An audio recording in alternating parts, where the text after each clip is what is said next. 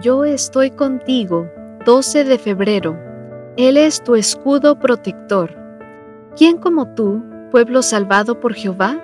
Él es tu escudo protector, la espada de tu triunfo. Deuteronomio capítulo 33, versículo 29. Los más pequeños suelen tener un ingenio natural para lidiar con las cosas. Por ejemplo, en cierta ocasión, un niño estaba jugando con un bate y una pelota de béisbol cuando, lleno de emoción, le dijo al papá: «Mira, papi», y lanzó la pelota al aire. Cuando la esférica venía descendiendo, hizo un poderoso swing con el bate, pero abanicó. Muy emocionado, insistió: «Espera, papi, ya verás lo que pasará ahora». Así que, una vez más, lanzó la pelota, pero hizo swing y volvió a abanicar. El chico no se rendía, por tanto repitió el lanzamiento y abanicó por tercera vez, lo cual indicaba que quedaba fuera de la caja de bateo. El padre pensó que el niño se sentiría desanimado, cuando sorpresivamente el pequeño vociferó: «¿Ves, papi? Soy un gran lanzador».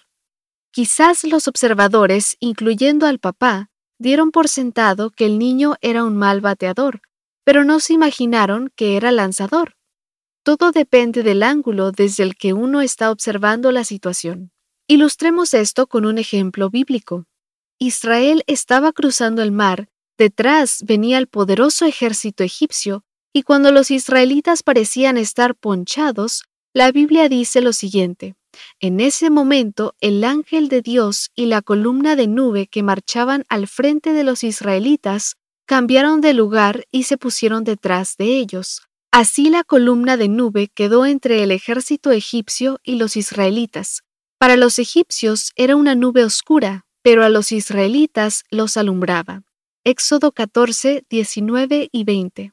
El texto habla de dos grupos, los egipcios y los israelitas. Lo extraño es que la misma nube era oscuridad y luz.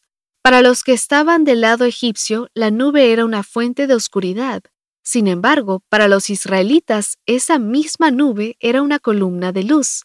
Cuando los egipcios estaban listos para burlarse del aparente fracaso del pueblo de Dios, la columna de nube, la presencia misma del Señor, se colocó como un muro, un escudo que permitió ver la victoria donde todo parecía una inminente derrota.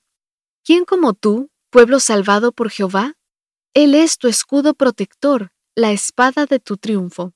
Aunque la gente nos vea como malos bateadores, cuando Dios está con nosotros, las situaciones más embarazosas se convierten en nuestras más grandes victorias.